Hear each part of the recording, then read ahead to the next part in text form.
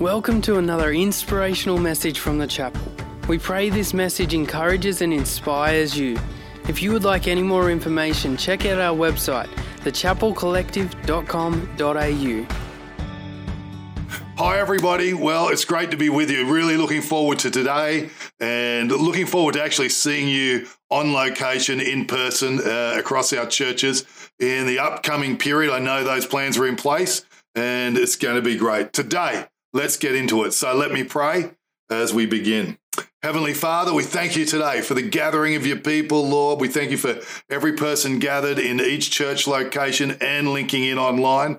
And I just pray you'd take these words and that you would stir and rally and convict and challenge and call, Lord, people today to the things that matter to you as it relates to people on earth and the church that you're building. In Jesus' name, amen. Amen. Well, let's get into it. I want to talk to you today about being a church that acts like family and feels like home. That's how we've themed the year. This is a real focus for us across all of our churches for this year. I mean, it's not a new thought for us. This is core to who we are. It's core to how we organize. It's important for all that we do. A church that acts like family and feels like home. But in 2023, we've determined to have a renewed focus on this. And to build a church where it acts like family and feels like home, grows even stronger and richer and runs even deeper and wider across our church. And so why? Why? Because family matters to God. Family is it's the theme. It's one of the themes of Scripture. It's so central to Scripture that it's everywhere, especially in the New Testament. It's so strong in the heart of God. And for us, it's so vital to a thriving church.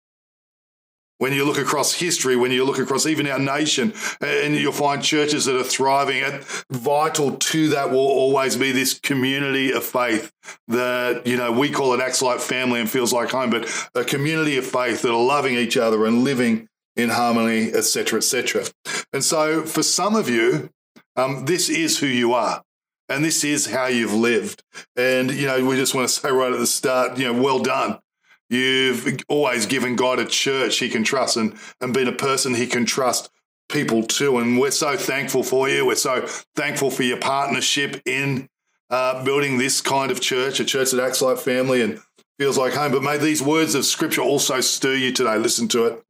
It says, now about brotherly love, you do not need anyone to write to you because you yourselves have been taught by God to love one another.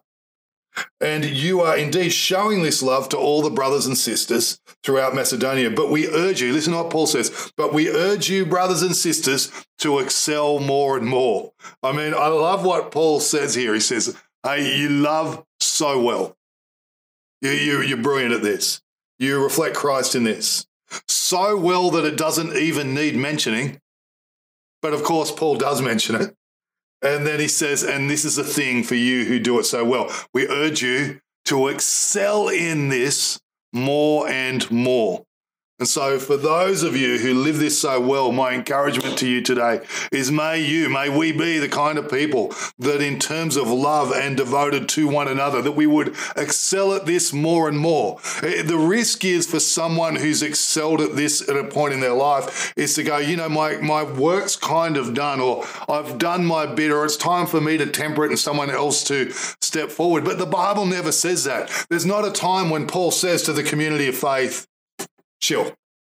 It's somebody else's turn now. No, he writes and says, well done. You're great at living this faith. You love people. You care for people. Hey, and I want to say this to you. As good as you are, and you're a lot like Jesus in this, I want you to excel. I want you to love and care more and more in Jesus' name. And so for you, may you continue to be compelled by the Holy Spirit to be a builder of the local church in a way that acts like family and feels like home. Now, for some of you, it's not like that at all.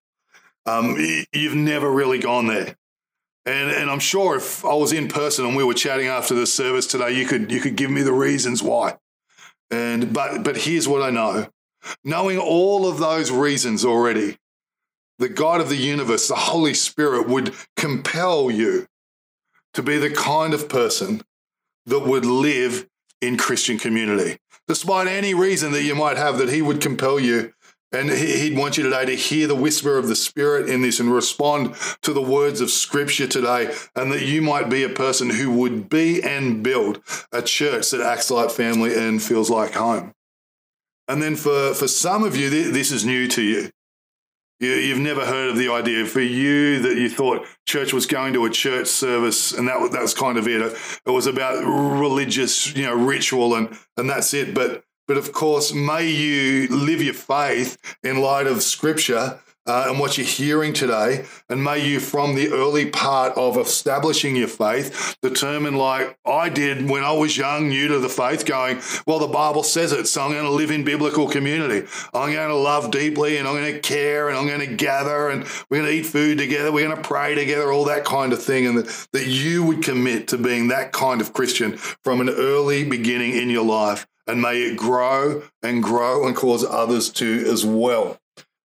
From today, may you determine that you would be and that you would build a church that acts like family and feels like home. And I want you to imagine that. Imagine actually the incredible place that is when this is going on at the core, where this is rich and it's strong and it's running deep and wide through a church. What an incredible people and place to be part of. And so listen to this, because there was a church, the early church, who lived this way, and churches have from that time to this. Acts 2, verses 42 to 47 say the following. They devoted themselves to the apostles' teaching and to fellowship, to the breaking of bread and to prayer. Everyone was filled with awe at the many wonders and signs performed by the apostles. All the believers were together. They had everything in common. They sold property and possessions. They gave to anyone who had need. Every day they continued to meet in the temple courts, and they broke bread in their homes and ate together with glad and sincere hearts. They were praising God and enjoying the favor of all the people, and the Lord added to their number daily those who were being saved. It's this incredible picture of the early church and this powerful blueprint for the church across the ages. And, I can remember, Brian and I, when we first started, we had this dream in our heart of a church like this. And we as leaders and people who've joined as time has gone on have relentlessly pursued this idea across the years. For us as a church, this continues to be the dream that we would pursue. That we'd be a church that is so full of the Holy Spirit and so alive with the message of Jesus, that we'd be, like they were then, so driven to go and make disciples, so committed to gathering in prayer, and so deeply devoted to each other as the people and family of God. And I think God wants to build that church. He always wants to build that kind of church. And so today, vital to that expression of church is a people in place that act like family and feel like, and that feels like home. So let me give you some reasons. Why does it matter? Why does it matter all the things we could cover here today? Let me give you 5 reasons why it matters as we get started. It's number 1, it's our personal conviction as a church from Scripture and, compelled by the Holy Spirit. This is the kind of church we want to be and build, one that acts like family and feels like home. Number 2, why does it matter? Number 2 is God desires a people in place living in Christ-like community. This is his desire, which is way more than ours, right? It's his. Romans 10, verses 9 and 10 say this. Love must be sincere. I wonder what that looks like. I wonder if you can think about what insincere looks like and what sincere love might look like. Love must be sincere. Hate what is evil. Cling to what is good. Be devoted to one another in love. Honor one another above yourselves. I like this. Love must be sincere is the first thought. And then be devoted to one another in love is the second thought. And then honor one another above yourselves is the third thought. And so we see here this idea of a church that acts like family and feels like home. Be devoted to one another. Is there anything you're devoted to? I went fishing once in, I don't know when, it's so long ago. And I'm not devoted to fishing. But before today's oval, I'll have gone into the gym. So I'm devoted to the gym. I'm not devoted to fishing. And for you, there are things that you are deeply devoted to, and there are things that you have a passing interest in. And God says, hey, when it comes to the community of faith, that it's not to be a passing interest in, it's to be a devoted to thing. And he calls us all and compels us all, be devoted to one another. And there's a hint in the verse that follows, that helps us flourish in our lives. In fact, I would say that the next verse gives a great hint to whether this is something that will, just sort of not work in our life or really flourish. Here it is. It says, be devoted, and all of the rest of it says, do not let your zeal subside. Keep your spiritual fervor serving the Lord. And I think that's key to the living devoted and in love. It's saying, hey, listen, as it comes to the fire in you and serving Jesus, live with a fire on the inside, live stirred. And the emphasis is on me. Darren, don't let your zeal don't let it subside. The emphasis on me. Darren, stir up the zeal for Jesus within you. And I think there in verse 11, keep your spiritual fire as you serve the Lord. I think there is a key that will overflow into how we do relationship and community and acts like family, is having a zeal on the inside. I find when the zeal within is strong, that family and community is a natural overflow. And when it subsides, I just want to retreat and do my thing and live, more absorbed in me and all that kind of thing. But this is who we are called to be. People who love one another, who are deeply devoted to one another. 1 Peter 1:22 says, now that you have purified yourselves by obeying the truth so that you have sincere love for each other, love one another deeply from the heart. Same thing. We see it here. Obey the truth. Have sincere love. Love each other, it says. Love each other deeply and love each other from the heart. Does that describe you? For many of you, I know it does. That describes you beautifully. You love the brotherhood of believers. You love from the heart and you love deeply. Does that describe you today? I think God wants to move us all forward as it relates to this thing. That's number 2. Number 3, your community needs a people and place compelling to outsiders.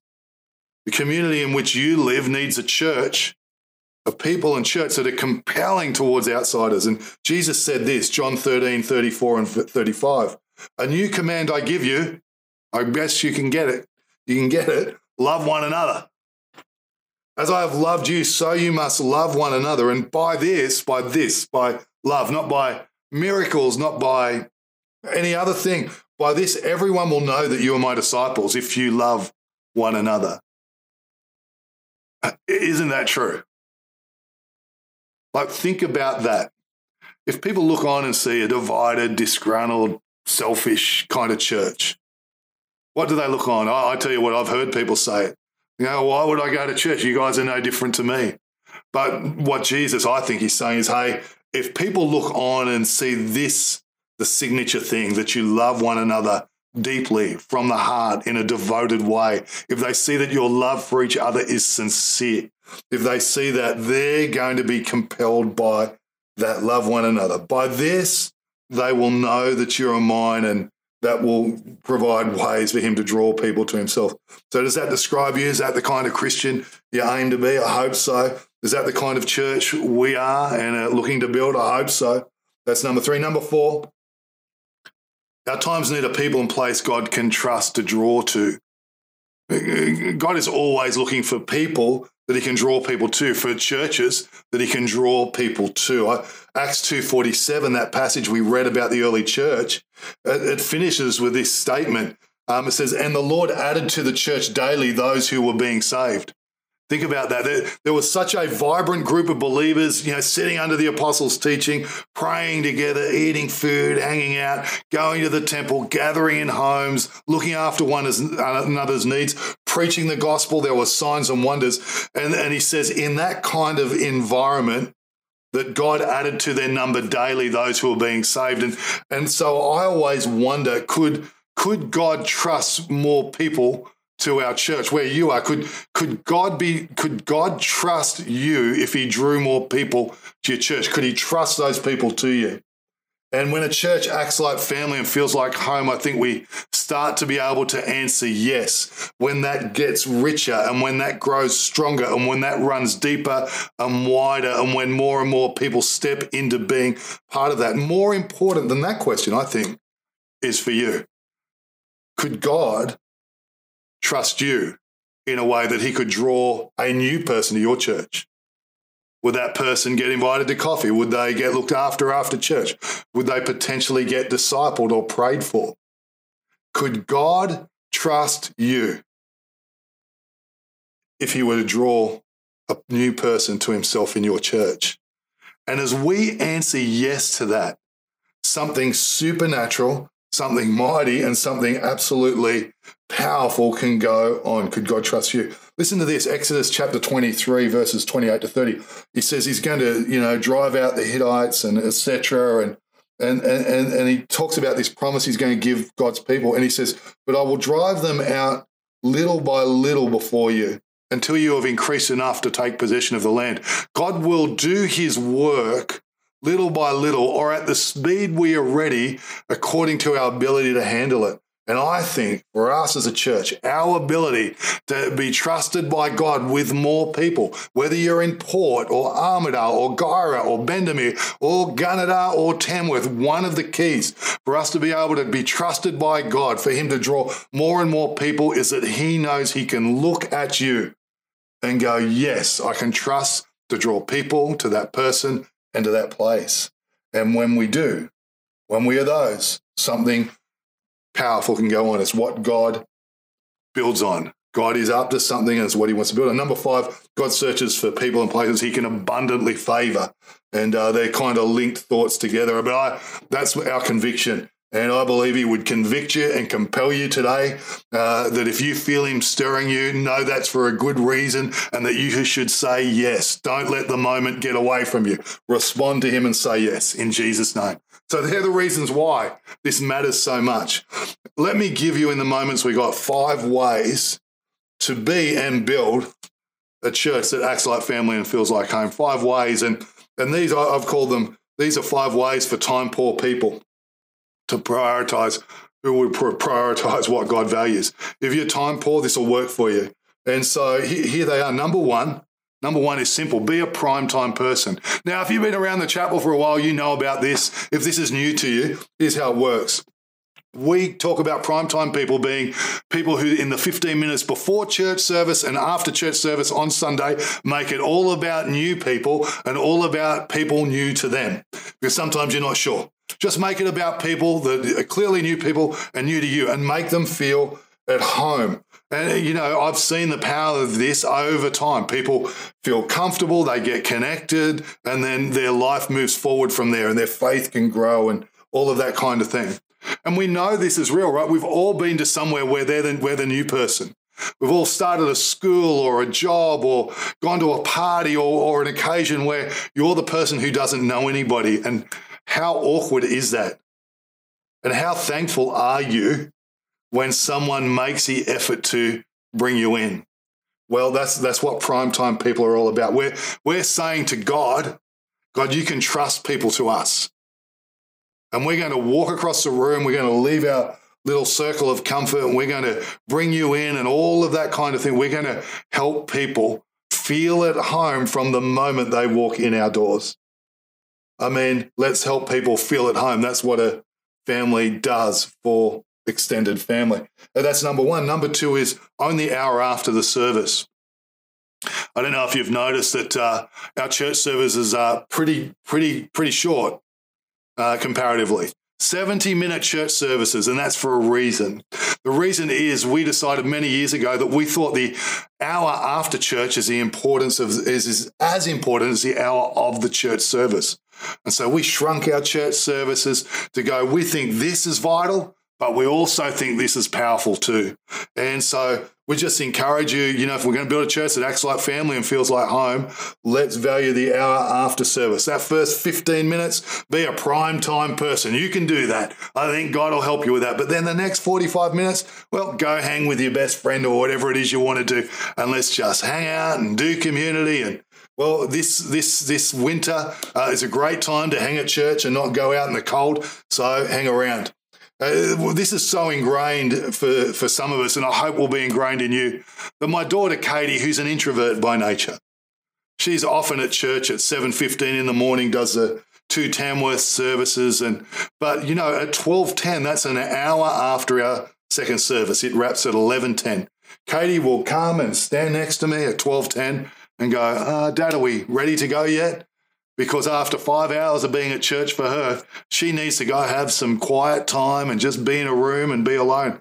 And I know, but you know what I love? I love that Katie, is every week still values the hour after service because she knows how important it is and how vital it is to people and even for her own life. That's number 2. Number 3, find your tribe.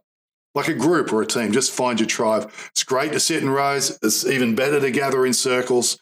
We can't be the best friend of everybody, but we can be connected to a few people. And just encourage you around that. Just find people that you really get on in the background around you. You know, in the room here today is one of our young guys on work experience. He's a funny human. He's a really funny young guy, and he's a good guy to have in your world and in your small group. I know my kids love him. He just makes everybody laugh, and he's lots of fun. Just find your group, find your people, whether that's on a team or connected in a group. Number 4, random acts of family. Have you noticed, like, it doesn't always need to be organised. Organised starts a thing, but the organic acts of family, just determined to go, hey, I'm going to do random acts of family. What kind of good things do you do in your family? You'd start there. Just sharing and providing and, you know, encouraging and surprising, sending a text, making a call, blessing in some small way, dropping off a meal, you know, all those kinds of things that good family do. And so just look around you today where you are right now. And I'm sure that around you is someone that you could bless with a random act of family. Just think about the kind of things that good family do, and let's go and do those.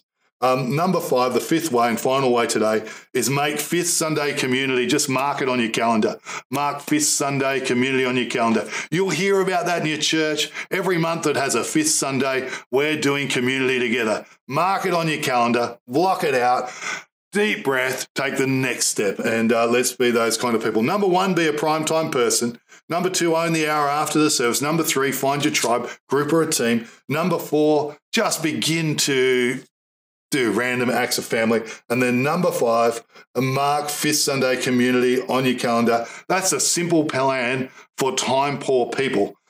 What I've said there takes as much as 2 hours a week and an extra hour or so once a quarter, right? This is so doable, but I'll tell you what it does. It builds a church that acts like family and feels like home. It builds it stronger. It builds it richer. It takes it deeper and it takes it wider. It gives somewhere God can trust to draw people to. It gives a great place for you to grow up in your faith. And it means that we're the kind of church that God can trust with more and more people coming to faith, growing in faith, curious about God. In Jesus' name, amen. God bless you. Hey again, thanks so much for joining us on this podcast. Whether you are new and exploring your faith or a follower of Jesus, there's a next step for you. There is always room to grow, more to be done, destiny to be pursued, and people to be reached. So what's your next step?